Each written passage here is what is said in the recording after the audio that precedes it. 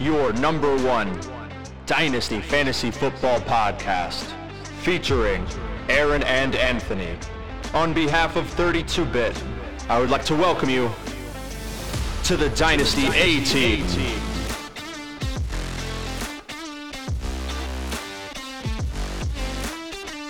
What is up, everybody? Welcome to the inaugural episode of the Dynasty A-Team presented by 32-Bit. My name is Anthony Winters, and I am joined here by Aaron Nihart and our producer, Garret Liette. How are we doing, gentlemen? Man, we are happy to be here. Like you said, this is episode 1. It is just the beginning. It's draft season. There's no better time to get this started, and I'm ready for some hot takes off the start. Some hot takes right off the start. Aaron, you know we are going to have the hottest of takes when it comes to these draft boards.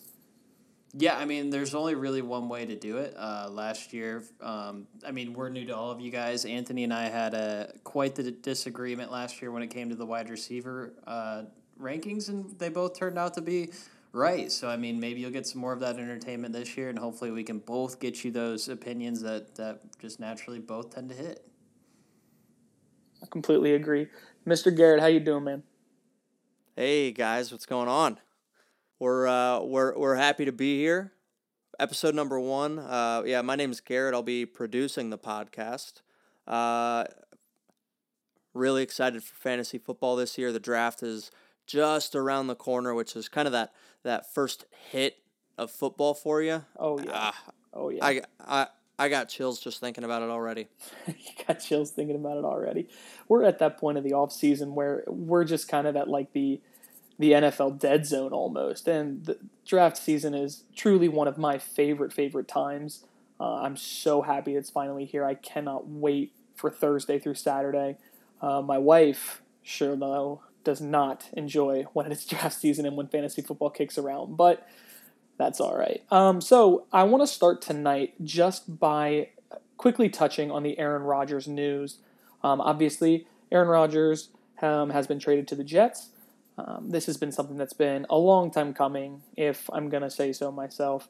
But just for compensation's sake, the Jets get Aaron Rodgers. They get pick number 15, and they get pick number 170, which is a 5th-round pick this year. And the Green Bay Packers get pick number 13, a 2023 second-round pick, which is number 42, a 6th-round pick, which is number 207. And the big part of this trade, for me at least, is the conditional 24 second-round pick that becomes a first if Rodgers plays 65% of the plays. Aaron, do you think that's adequate compensation for a guy like Aaron Rodgers? Yeah, I mean, I think the Packers got exactly what they were looking for in the end here. I think that them holding out really set the tone, and I think that what you see in today's package is that they're getting adequately compensated this year. I think the second rounder is going to be quite big, number 42 overall. They're going to get a solid pick there. And then I think next year they set themselves up quite nicely, because the thing is with this trade, Rodgers can retire this offseason, and the Packers can still get a first if he plays 65% of the snaps. So I think they got what they were looking for. The Jets have their chance to try and make it through the gauntlet that is the AFC this year, and I think that it was just an appropriate way to kick off draft week with some exciting news. Yeah, I truly agree with you on that. I think that I don't think you could have said it better in any other way. I mean, I think that the Packers got exactly what they were looking for, and the Jets, are trying to build for that run for the Super Bowl this year. I don't know if they're necessarily going to make it through the AFC gauntlet, but we'll see. I mean, they are certainly making a really concerted effort, and with a quarterback like Aaron Rodgers, I find it really, really hard to not at least buy into the Jets as, I wouldn't say even favorites to win the AFC East, but I mean, you could definitely see them kind of mixing into that race for the top spot between, Miami and Buffalo. Yeah, I mean, I think at minimum you're looking at another team that come playoff time, if you're facing the Jets, it's not a team that you're going to be looking forward to. I think it's another team squarely in the mix, and I think it's going to make this postseason that much more entertaining. Oh, I completely agree. And, you got to think, like, Breece Hall got injured for the Jets last year. And really, if you look at the Jets roster, it's pretty solid. Defense-wise, it's pretty solid. Their offensive line needs some work, but I think being able to swap that first-round pick for this year from 13, you're just moving back 2 spots, and you already got a quarterback that's going to be so much better for you, not just for the short term, but potentially for the long term. A couple years being long term, but you're still in position to draft that offensive lineman that the Jets so drastically need. So moving on from Aaron Rodgers to the New York Jets, let's get into some draft content. So what we're going to bring to you tonight is we're going to talk about our top 5 at each skill position. So we've got quarterback, running back, wide receiver, tight end. Obviously, we're only looking at skill positions for fantasy. But we're going to talk about ideal placements for where we think those players would be and where we think that they would succeed, and some placements where it's just kind of not gonna be so sound. I mean, obviously, there's some players who are just generational. I mean, we're going to be talking about Bijan Robinson. We're not going to spend a whole lot of time talking about this guy because truly, I think if he ends up anywhere, he's going to be a star no matter what. You're going to like some places better for him, some places a little iffy, but regardless, he's going to be fantastic. Aaron, what are we thinking about QB this year? What are you looking at? I mean, I think QB is rightfully so the star of the show with the draft this season right now. Obviously, just over the past week, for any of those who pay attention to the Vegas odds, we've went from C.J. Stroud initially being the favorite to go number 1 overall to Bryce Young at minus 2,000 right now. It's almost a foregone conclusion that he goes to the Panthers. Stroud, meanwhile, there were reports this morning that he could go as low as 7 or even further. Anthony Richardson's an absolute wild card, and Will Levis is now the favorite at 2. So, I mean, I think this year's class deserves the talk, if nothing more, for just the fact that nobody knows where they're going to go, and that's kind of what we're going to break down here. Yeah, I think it's really, really interesting for me thinking about Stroud dropping this far. I'm getting shades of Justin Fields. I don't want to call it a fiasco, but Justin Fields dropping all the way down to Chicago. I think that we're going to see kind of the same thing with C.J. Stroud. I think C.J. Stroud is the best pocket passer in this class. So let's talk a little bit about Bryce Young before we get into C.J. Stroud, though. Bryce Young, obviously, he's been the favorite to be the number 1 for what seems like all last season and this upcoming season, or all last season and this upcoming draft as well. Talk to me a little bit about Bryce Young, Aaron. Yeah, I mean, so with Bryce Young, there's really not a whole lot to dislike outside of his stature, which is, again, something that this has been the conversation for several draft prospects over the last couple of years. You think of Kyler Murray, probably most recently, fitting that, around 6 foot height. And obviously, at first, the comparison was, can these people be Drew Brees? Because for a while, he was really the only sub 6 foot quarterback that really was able to find great success out of it. But with Bryce Young, looking at his season last year, Alabama didn't have the greatest wide receivers in the world. Obviously, they've got a bunch of talent. You saw Jahmyr Gibbs do great things. We'll talk about him later. But with Bryce Young, you see the leadership, you see the intangibles. He's got the grit that you want on your NFL football teams. And I think that he's a relatively safe player, even with the size concerns, just in the fact that, he's going to go out there. He's an effort guy. He's intangibles. He's a leadership guy. And, he's going to give everything he can to try and be a winning quarterback in the NFL. I think that you really, really hit the nail on the head when you're talking about, what's between Bryce Young's ears. This guy is so smart. What's the test that they just took? What the 2A test or something? What was that test that they just took, Aaron? Talking about the intellect for football. Thank you. 2A is a production for movies. You can see where my mind's at. But the S2 test, Bryce Young scored 98% on that test. This guy knows what to do in situations, how to exceed in those situations, and truly how to make a team around him better. I don't know if there is a better pick at number 1 in this draft for a quarterback-needy team. Bryce Young is the guy.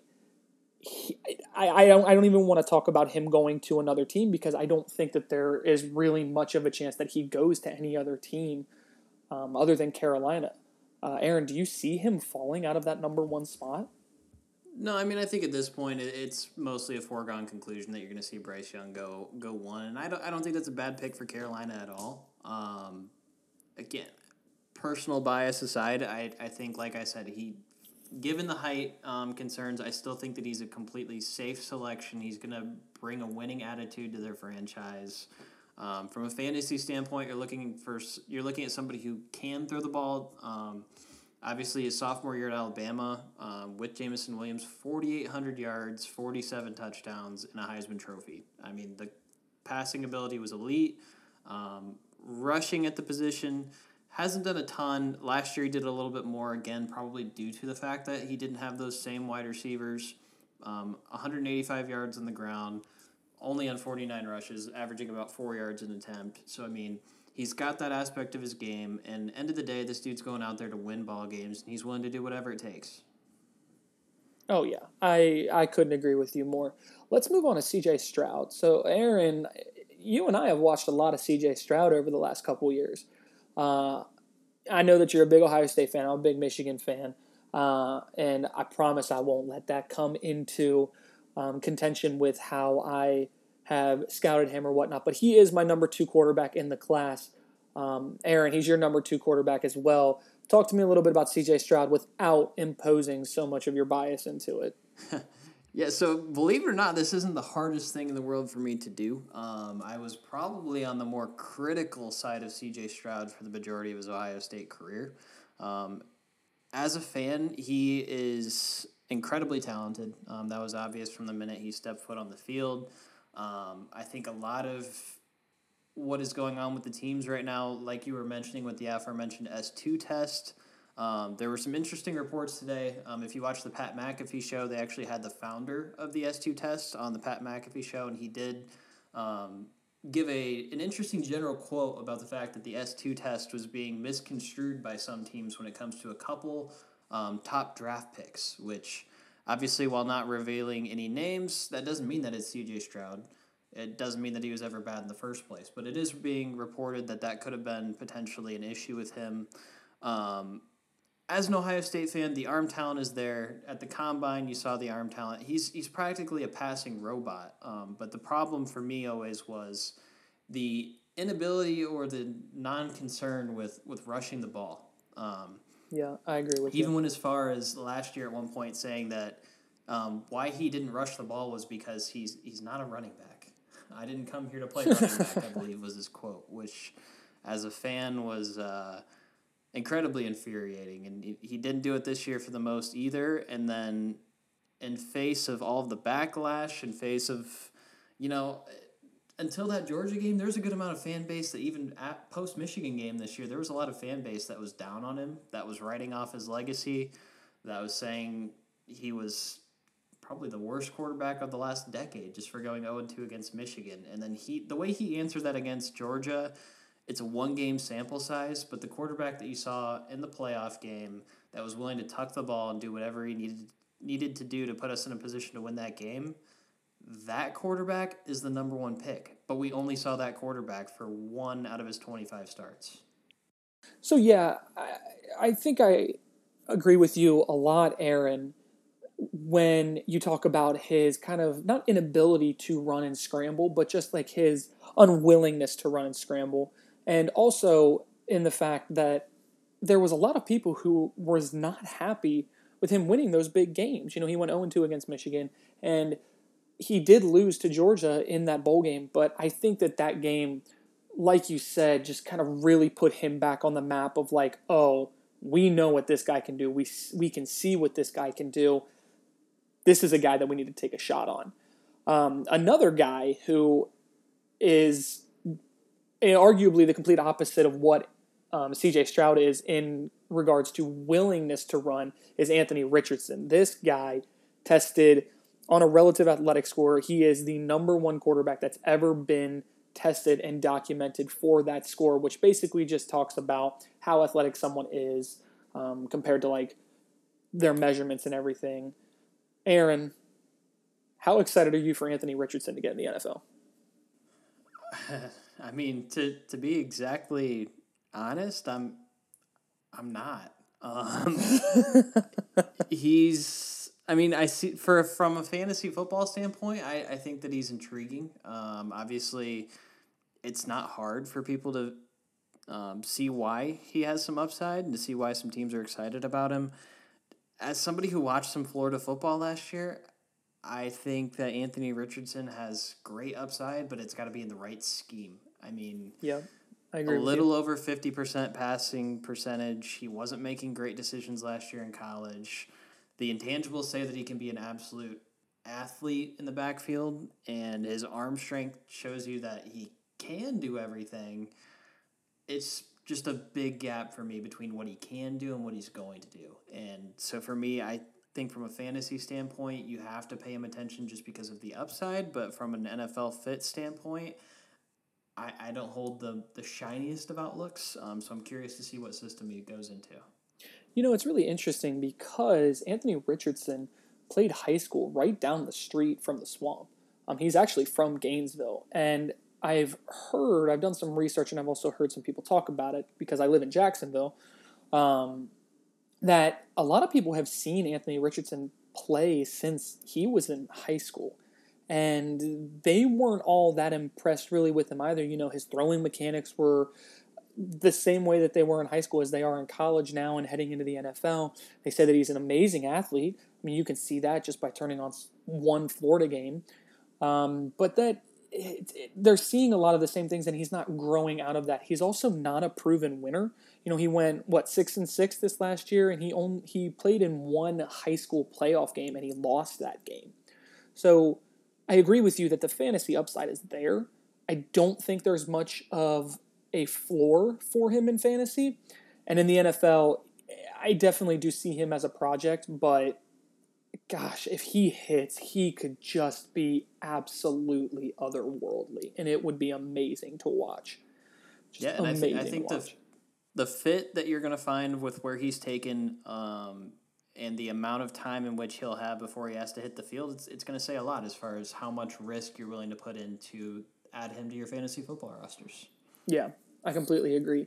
So with our top 5 for quarterback, those were our 1, 2, and 3. We had Bryce Young, C.J. Stroud, and Anthony Richardson. The only difference in our top 5 quarterbacks is the number 4 and 5 spots, where Aaron has Will Levis, number 4, and Hendon Hooker, number 5, and I have that flipped. So I have Hendon Hooker, number 4, and Will Levis, number 5.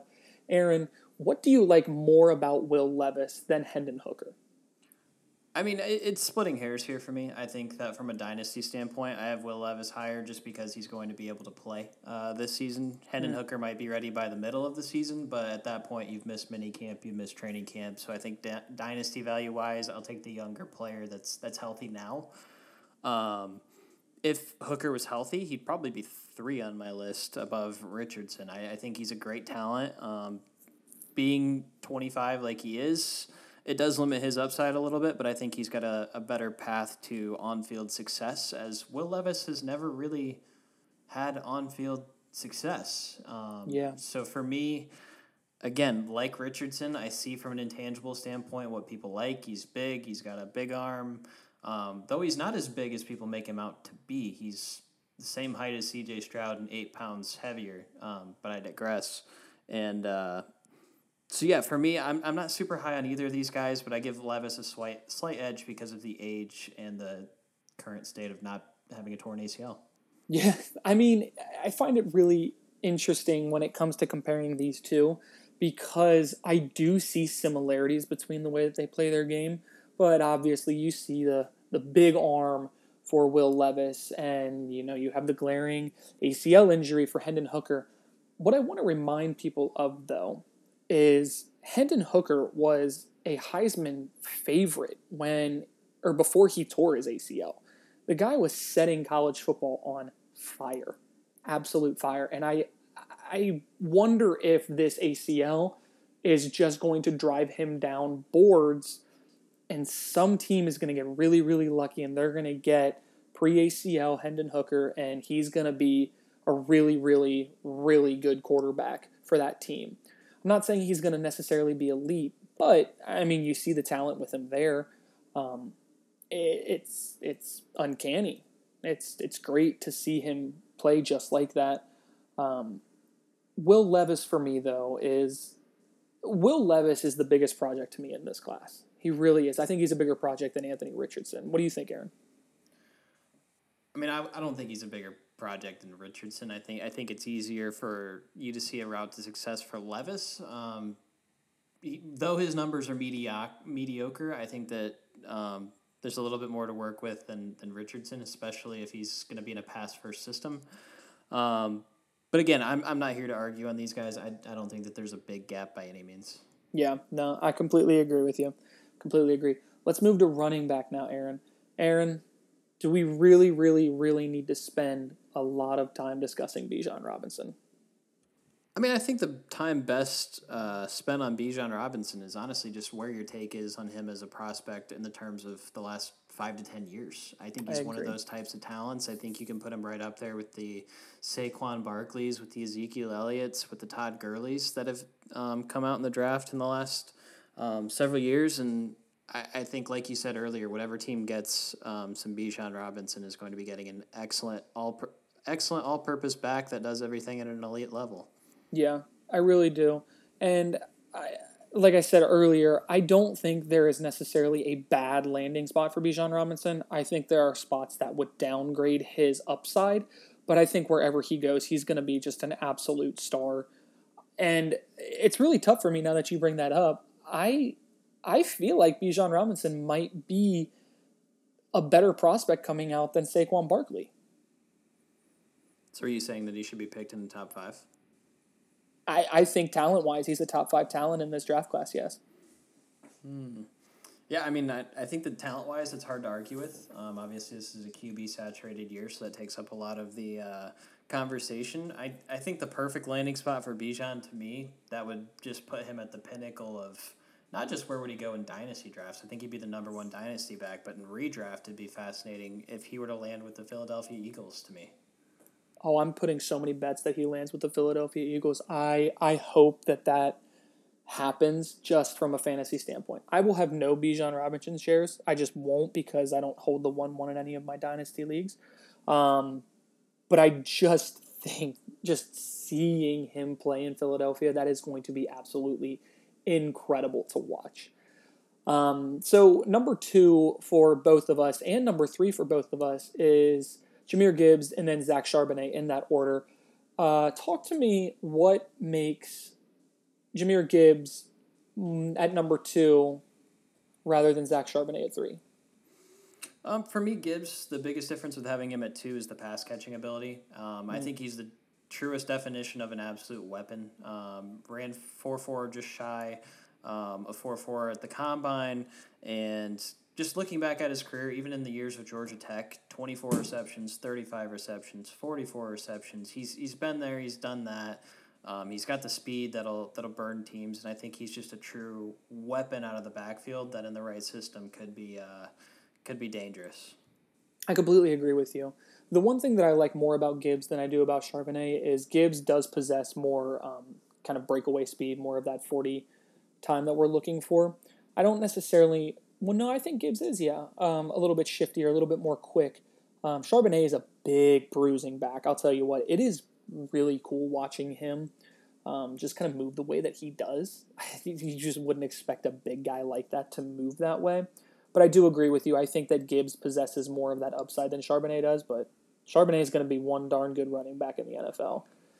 Yeah, I mean, I think looking at Charbonnet, you see more of an actual traditional running back. I think he could be more of a 3-down guy. He did show some receiving capabilities these last 2 years at UCLA, and I think he's a great prospect. I think Gibbs is just a little bit more dangerous. So, I mean, for Gibbs, for me, I've got him as a perfect fit for Cincinnati. I think looking at what Cincinnati did last year with Samaje Perine in the time where he got in, kind of as that 3rd-down pass-catching back who got some run when Mixon was hurt. I think Gibbs could slot into that role nice. Perine is off to Denver, and I think that Gibbs in Cincinnati would be another level to that offense that's looking to, get back to a Super Bowl. Yeah, no, I completely agree with you. You want to know where I think Zach Charbonnet could go? That would be just absolutely spectacular for his fantasy value, but nobody's really going to like seeing him there, is Dallas. I think Zach Charbonnet could take over that Ezekiel Elliott role. He could be that goal line back. I would like to see him in Dallas. I think that would give their offense just a really, really good kind of look to it. It would kind of round out that offense a lot more. Tony Pollard's amazing, but Dallas is going to spend a pick at the running back position. I don't necessarily know if they're going to take a guy like Charbonnet that high, but I think it'd be really, really cool to see him in that Dallas offense. Yeah, I don't disagree here. I think that, like you said, draft position is going to dictate a lot of where these guys go. Will Zach Charbonnet last long enough where you've got a playoff team that's looking to contend to be able to take a second running back? We'll have to see. I think that would be a great spot for him. I've got Charbonnet slotted as a great option for another team with a question mark in their backfield of a different kind, and I think he'd be a great day 2 pick for the New York Giants. Mm-hmm. If you're not looking to pay Saquon, he's not come in on his franchise tag yet, do you start looking at running back? And I think that Zach Charbonnet fits that system well. They don't have a lot of depth there, and I think that he'd do well in the Big Apple. Hey, I kind of like that. All right, I'll take that. Talk to me about your number 4 running back. Yeah, so for me, I've got Israel Abanikanda as my top 4 running back. I'm guessing you had me announce that because you weren't quite sure how to say the name, but I can promise you that after a couple seasons, I think a lot of us will know the name Israel Abanikanda. Aaron, don't call me out like that. Hey, we're just assuming on the fly here, but that's okay. To me, Abanikanda is another, all-around back. I think he can be a 3-down player in the NFL. Showed a little bit more speed at the combine than a lot of people thought that he would. And to me, I think he's got a lot of upside, and I think that he'd make a lot of sense somewhere where he could be stashed for a year potentially. A great second-year candidate. And so I'm looking at teams like Minnesota and Arizona for Israel Abanikanda. Obviously, with the Dalvin Cook rumors, James Conner's getting old. I think that'd be a great situation for him to kind of marinate for a year a little bit and then really show out in year 2. Yeah. You know where I think he would actually fit really well? So Pittsburgh runs pretty much a zone scheme. Not pretty much, almost exclusively they run a zone scheme. I think he would fit really well with like the Miami Dolphins. He could be had with like a later round pick, albeit the Dolphins only have 4 picks in this upcoming draft. But to get a guy like that in that Dolphins scheme, you've got Jeff Wilson and then you've got Raheem Mostert. They're they're already at the age. But getting a Abanikanda there would be, I think, really, really good. Yeah, I mean, I think that'd be a great pick. I don't know if they have the capital, but I think system fit, you've got a match there. Who's your number 4 running back in this year's class? Tank Bigsby, the running back out of Auburn. He's out of Auburn. This guy's fantastic. I watched a few Auburn games. Not very many. I'm not a big Auburn fan, but they're usually on down here in the Southeast. He makes so many moves for missing tackles. Like, he's so creative with that.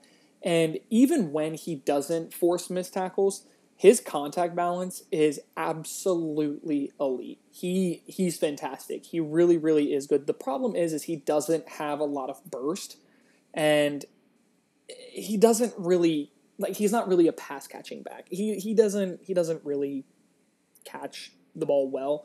I could see him in a scheme kind of like the Raiders. I think he would fit really well with the Raiders. Josh Jacobs isn't necessarily known for his pass catching prowess, and Las Vegas doesn't really throw to their running back much. I think Bigsby would be a really great fit there. Yeah, I mean, from the way that you described him, it sounds like a fit there. I can see Tennessee also from your description. Yep. I'm not as big on Bigsby personally, but I think after the first 3 running backs, there's a lot of room for interpretation with this year's class, and I think that you could very well hit the nail on the head there. Yeah. My number 5 guy is Sean Tucker. Who's your number 5 guy, Aaron? So I have Kendre Miller slotted in at 5. Okay. Talk to me about Kendre Miller. So, I mean, kind of in the same mold as Bigsby. I think Kendre Miller is a little bit more of an all-purpose back. I think that the limited production for him. He really only had 1 year where he kind of burst onto the scene last year. In the mix of the hypno-toad hysteria that was Max Duggan, Kendre Miller was the sturdying force there with TCU, and I think that he's got great upside to make an impact in the NFL. Yeah, I completely agree with you. I saw him when he beat down my Wolverines in the college football playoffs, and the dude's good. That's just, like he's a good football player. He's a good football player. And I think he's going to make a team very, very happy somewhere between like the second and third round, I would say. Sean Tucker for me is higher than Kendre Miller. I think that if it wasn't for Sean Tucker's medical issues, he would be the locked and loaded number three running back in this class. I think he's that good. Yeah, I mean, I've got Tucker listed in my players to watch. I think, like you said, he's got great upside. I mean, to be relevant and to have the stats that he put up at Syracuse is no diss to Syracuse, but that's an impressive feat, and it was mostly on his legs more than their quarterback's arm. So, I mean, kudos to him. I hope he has a successful career, and I tend to agree that I think that we could see him make a fantasy impact at some point. Yeah, he's so athletic. He has that elite end speed. And he truly is just very quick. You know, the expression is quick feet in a phone booth, which just means that he can toe the line. He can make really, really decisive, quick moves in a very small space. And Sean Tucker is going to bless a team that takes a chance on him. He's going to get drafted late just because of those medical issues, but he's been given a clean bill of health. Sean Tucker is going to be that guy. Yeah, so run me through your top 5 running backs, and then we'll move on to wide receivers. Number 1, Bijan Robinson. 2, Jahmyr Gibbs. 3, Zach Charbonnet. 4, Tank Bigsby. And then 5, Sean Tucker. I believe yours were Bijan Robinson at number 1, Jahmyr Gibbs at 2, Zach Charbonnet at 3, Israel Abanikanda, got it, at number 4, and then Kendre Miller at number 5. Yep, that's correct. And then, I mean, I'm going to go ahead and call my shot. I think a couple other running backs to pay attention to, again, depending on landing spot, would be, like you said, Sean Tucker. I think Devon Achane out of Texas A&M has a very high ceiling. He's a huge speedster. Again, in the right system, that speed can be deadly. And then Tyjae Spears, obviously the darling of the New Year's Five, the running back from Tulane, uber productive. We got to see it against USC, not the stoutest of defenses, but man, he's a cool story, and there's going to be a lot of people rooting for him, and I'm interested to see where he ends up. Yeah, no, I completely agree. I'm a big Tyjae Spear fan. Wide receiver now. Who's your number 1 wide receiver, Aaron? I mean, so this can come across without bias because I think that he is coming into this draft season as the number 1 consensus wide receiver for most people at this point. It's Jackson Smith-Njigba. I mean, you can look at the stats. Obviously, this last year hampered with a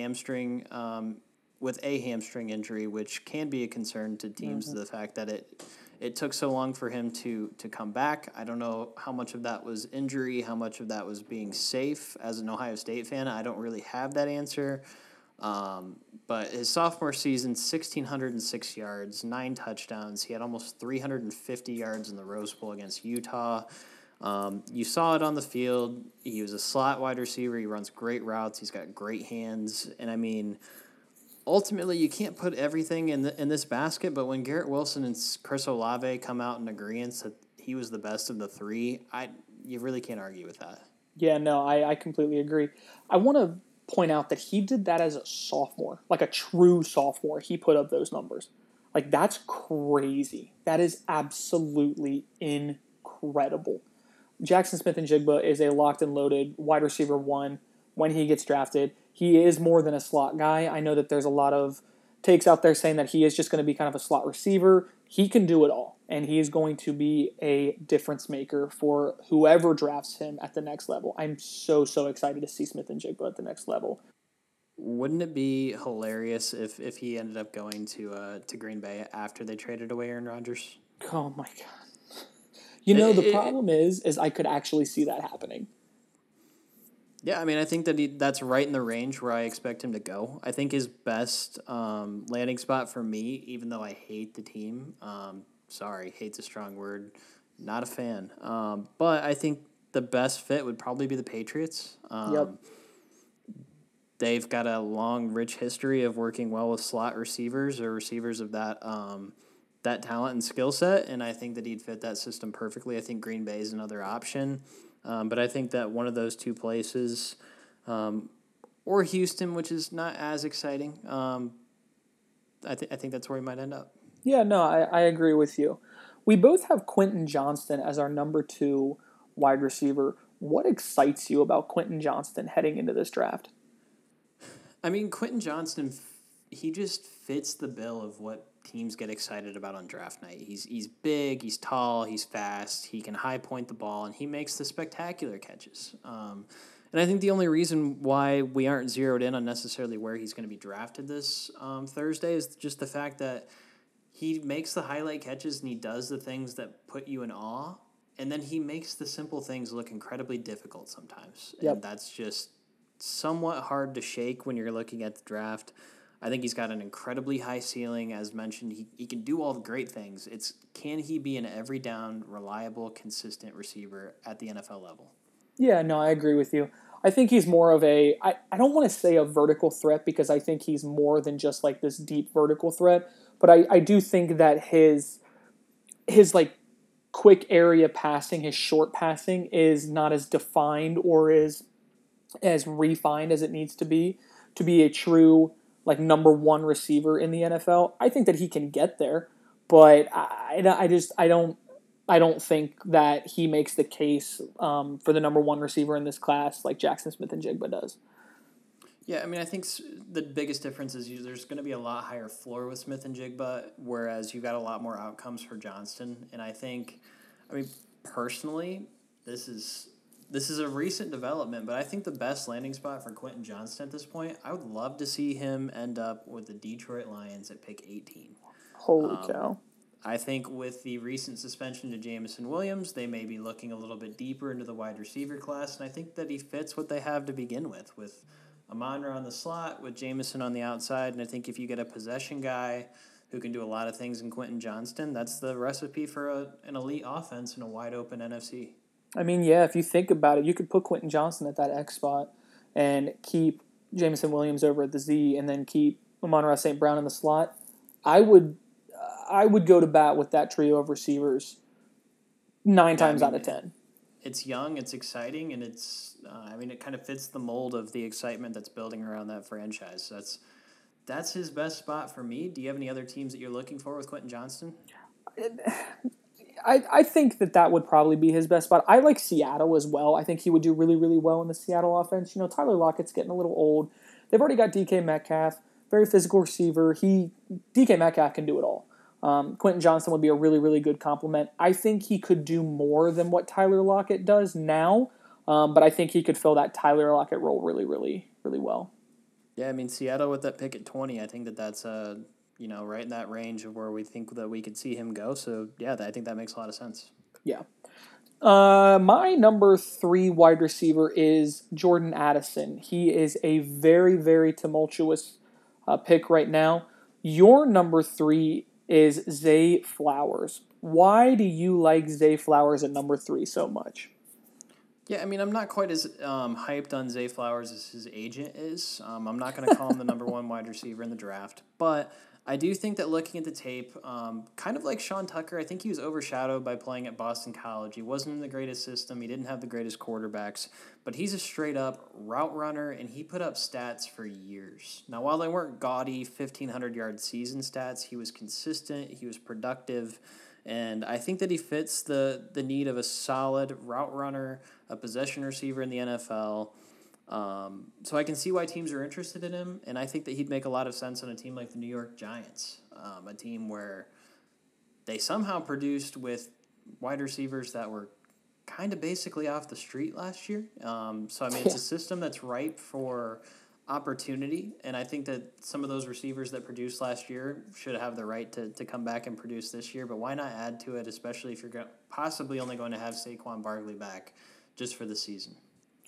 You know what reminds me, or what would remind me of if the Giants drafted Zay Flowers in the first round? What's that? When they drafted Kadarius Toney, and how well did that work out? Hey, now. Zay Flowers and Kadarius Toney are not the same wide receivers. So They're you not can't the say same. that Zay Flowers is going to eventually end up panning out for your Kansas City Chiefs. My thing with Zay Flowers, I'm not as high on him as other people. I don't know. I'm not a big fan of the undersized, kind of gadgety type wide receivers. I understand that Zay Flowers is a very good route runner. That's personally just not my cup of tea. But look, there are a lot of people that know way more about football than I do, and they love Zay Flowers, so maybe he's going to be fantastic. I'm not buying into it. I would rather have a guy like Jordan Addison. Jordan Addison he's a polished receiver. He is the quintessential polished receiver that you want to see in the game. He's very nuanced with his route running. He's a very technically gifted wide receiver. He reminds me a lot of Devontae Smith. He's a little bit on the leaner side, but he's still tall. He still wins at the point of the catch. He has that speed to win vertically, and my goodness, his rack ability is off the charts. Yeah, I mean, I'm happy that you feel that way. I know you have him at number 5, and it was even a struggle for you to put him at number 5. I think Jordan Addison is going to be a very good wide receiver. I think that he is going to fall down draft boards. We're already seeing it in the betting odds. We're already seeing it everywhere.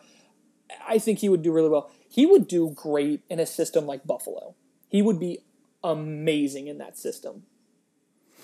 Yeah, I mean, that's a system that you'd be hard pressed to say it couldn't work and that it wouldn't be good for him. And that's, I mean, we'll get to it when we get to my 5th pick as Jordan Addison. But I only really have him there because I think that he's going to warrant fantasy value based on draft position.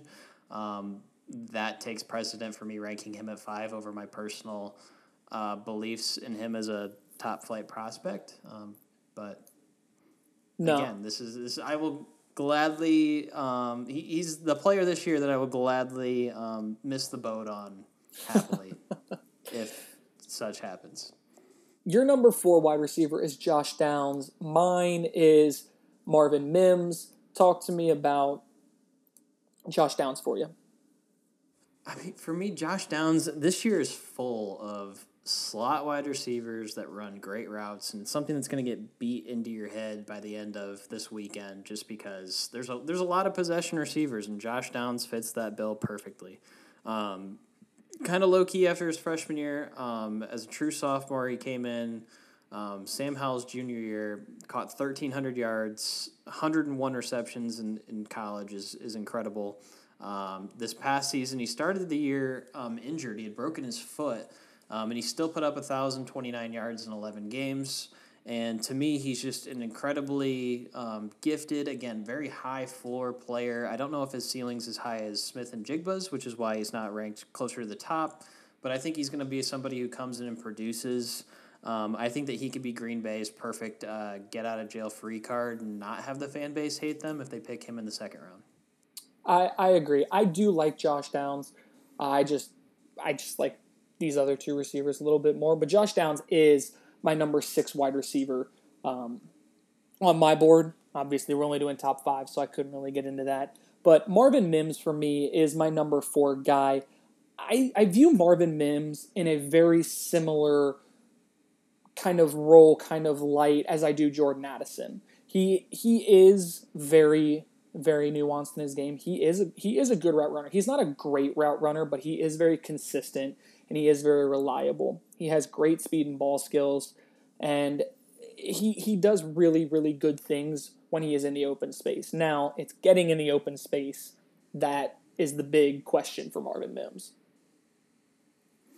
Yeah, I mean, looking back at his career at Oklahoma, I think that he was a player while he had an incredible amount of hype. I don't think he ever quite lived up to it, but that doesn't necessarily mean that he wasn't good.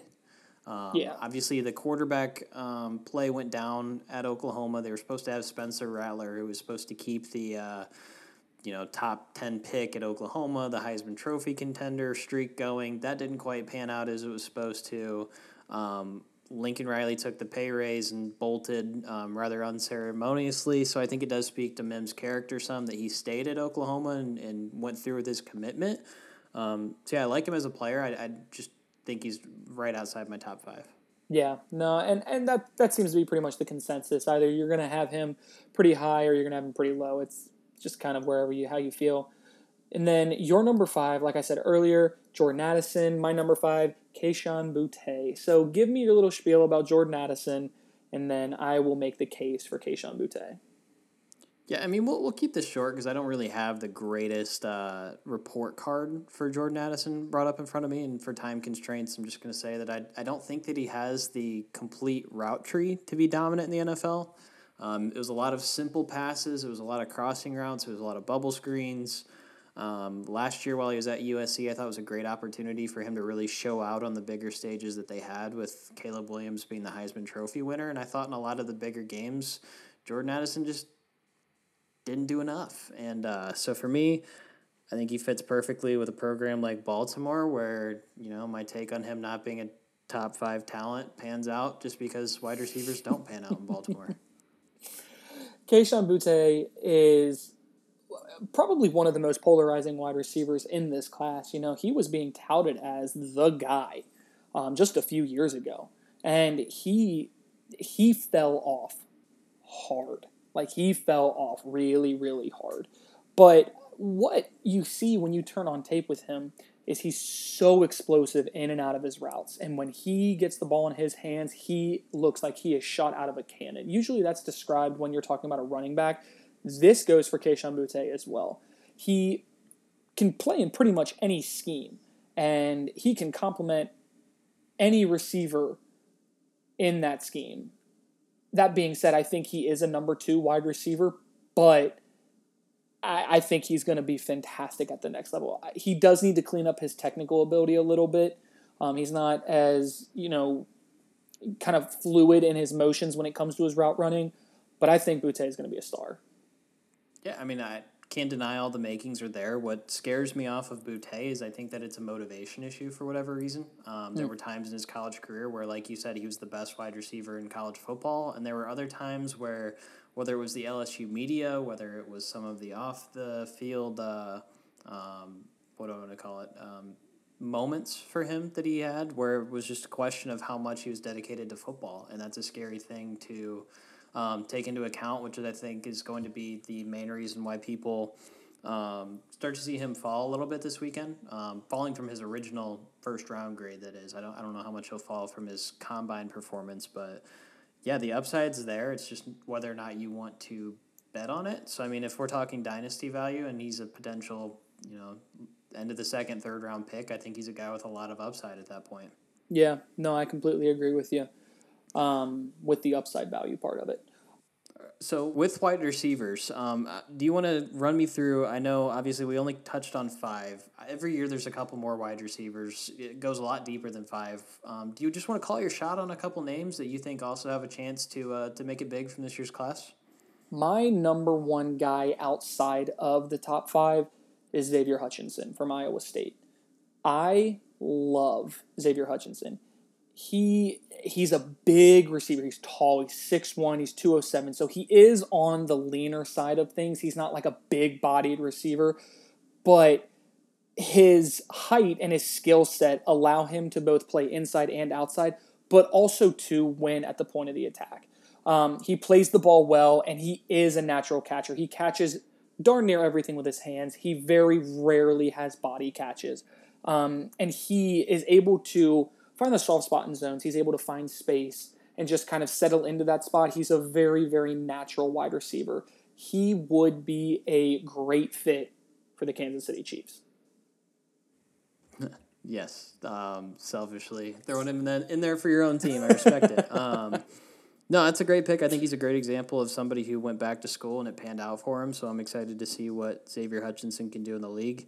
For me, I'm going to throw my shot at a couple people. Tank Dell from Houston is maybe the best route runner in the entire draft. Short in stature, weight is going to be a problem in the NFL potentially. If he gets on the right team and gets his chance, I think he's going to ball. And then I'm going to toss out Rashee Rice as a name that I really like. I like Rashee Rice. In the SMU wide open air raid system, there's been a number of wide receivers who have come through and put up gaudy numbers that haven't panned out in the NFL. And I think that's kind of gotten to the point where it's affected Rashee Rice's stock. But he's not just a one-trick pony. He can go up and he can get the football. He's fast. He can run good routes. And I think if anybody's going to come out of that system and really make an impact in the NFL, it's Rashee Rice. Yeah, no, I like Rashee Rice as well. I think those guys that you touched on are some really, really good best of the rest picks at the wide receiver position. So just to run through, my number 1 was Jackson Smith-Njigba. So was yours. My number 2, Quentin Johnston. So was yours. Mine. Number 3, Jordan Addison. Your number 3, Zay Flowers. My number 4, Marvin Mims. Yours was Josh Downs. My number 5 was Kayshon Boutte. And yours was Jordan Addison. Tight end, Aaron. Looking at tight end, we all have the same top 5 from a fantasy perspective. So I think I'm mostly curious to find out where you think the best fits are for these wide receivers and what you think their best attributes are. Because for me, I mean, we both got, or I don't. You might have Kincaid at 1. I do have Kincaid at 1, yes, and it's tight ends, not wide receivers that we're talking about. Yes, forgive me. We're talking about tight ends. Some of them function as wide receivers, which is probably why Anthony has Kincaid at 1. Dalton Kincaid coming from USC.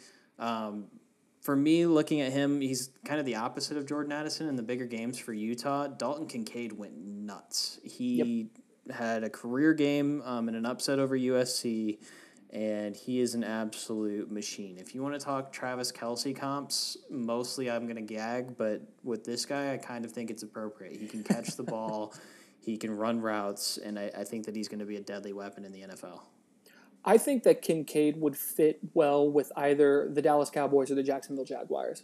Someone or teams that really utilize tight end as a receiver would really, really benefit from having Kincaid in their system. Yeah, I think Dallas makes a lot of sense, and for me, I had him pegged to the Lions. Again, I think a common thread, whether it's they've got 4 picks in the first 2 rounds, whether it's pick 18 or whether somebody slides to the second round. I think Kincaid, like Quentin Johnston, could add an element to their offense that I think could make Detroit interesting. Yeah, no, I don't hate that at all. I mean, obviously they got rid of T.J. Hawkinson, and I think Kincaid would make a lot of sense. It would really open up that passing attack. If they choose to not go with a wide receiver route, Kincaid makes a lot of sense. Your number 1 and my number 2 is Michael Mayer. He is considered the number 1 tight end in this class. What do you love most about Mayer?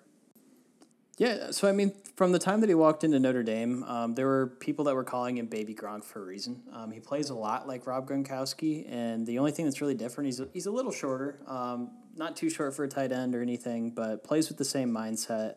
I like Michael Mayer, and I think that he's going to be a great tight end because he's a good blocker, a little bit more so than Kincaid. And when he's got the ball, he reminds me a little bit of George Kittle in the open field. Sometimes he can look like a bit of a bull in a china shop. Like, it's not always super coordinated, but with their size and with their strength, they're going to run some people over. So for me, I've got Mayer at 1, just again because of the complete package sort of aspect to him. I think Kincaid might have a higher ceiling, but I think Mayer is going to be a lot safer.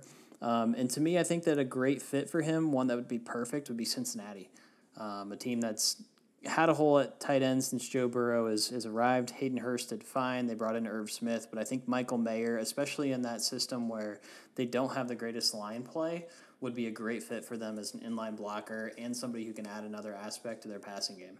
Yeah, no, I agree with you a lot on all the points that you said. My biggest concern, though, is we've seen George Kittle kind of embody that really physical blocking tight end role while also being a super reliable receiving threat. But the durability is a concern, and I wonder if Michael Mayer is going to fall into that category when he gets to the NFL after taking repeated hits from some of the best athletes in the world. Yeah, I mean, it's certainly possible. He's pretty thick with 2 C's. So, I mean, I think that looking at Mayer, I think he's a good fit there. And like I said, I just think he's a little bit safer than Kincaid because he can block. But Kincaid in the right system has a higher receiving upside. So I could see going either way there. Yeah. Our number 3 tight end for both of us is Luke Musgrave out of Oregon State. I think Luke Musgrave is a very, very good tight end. I mean, obviously, he's the number 3 tight end in here. He's going to the NFL. But again, I see him more as just a receiving guy more than a blocker. He's very athletic.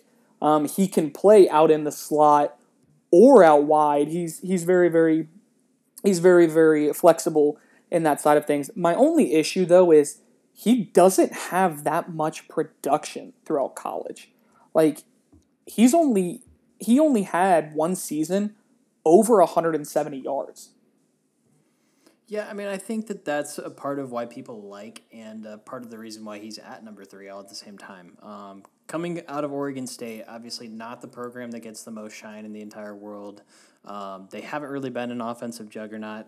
This last season, he did perform better, and Oregon State played better, which I don't think is a total coincidence. Looking at Musgrave, I think that he's again in the same build as Mayer. I think he can do it all, and I think that kind of untapped potential is what makes him have a little bit more valuable outlook on him as a prospect in this year's draft. Yeah, I like him. He's still my number 3 guy, but there is just some concern a little bit there for me, just due to the lack of production. We do have number 4 and number 5 flipped, but they're the 2 of the same guys. Darnell Washington is number 5 for me, number 4 for Aaron, and then Sam Laporta is number 4 for me, and then number 5 for Aaron. Why do you like Darnell Washington more than Sam Laporta?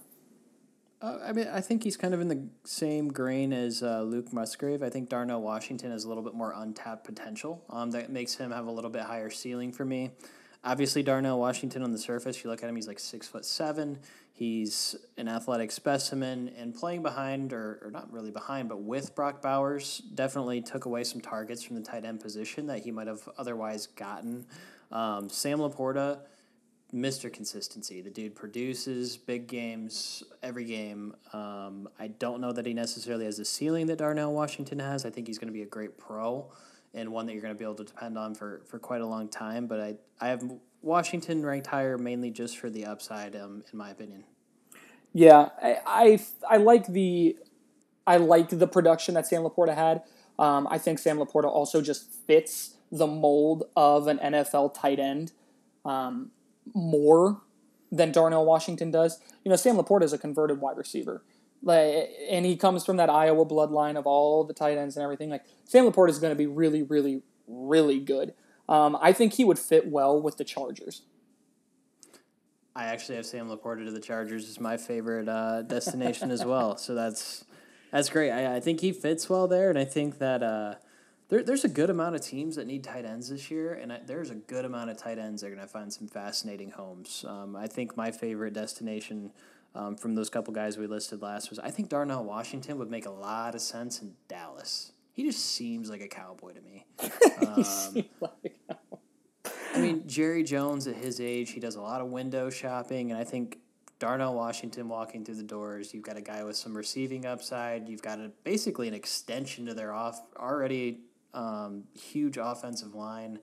He just seems like a cowboy. Jerry Jones walks into the office and thinks that he just bought another Lamborghini type of player. He is the perfect guy for a team that runs 12 personnel. He's just a big dude. He can be essentially another lineman out there, but also poses a little bit of a receiving threat. One of my biggest issues with Washington, though, is just his injury history. He was injured a little bit, so I am interested to kind of see how that plays out in the NFL. So as a recap, tight ends, I had Dalton Kincaid number 1. Aaron had Michael Mayer as number 1, and then those were flipped. So I had Mayer at number 2, and Aaron had Kincaid at 2. And then at 3, we both had Luke Musgrave. I had Sam Laporta at 4, and Darnell Washington at 5, whereas Aaron had Darnell Washington at 4 and Sam Laporta at 5. That is all of the fantasy relevant positions that we're going to be covering regarding the draft. Aaron, any quick notes?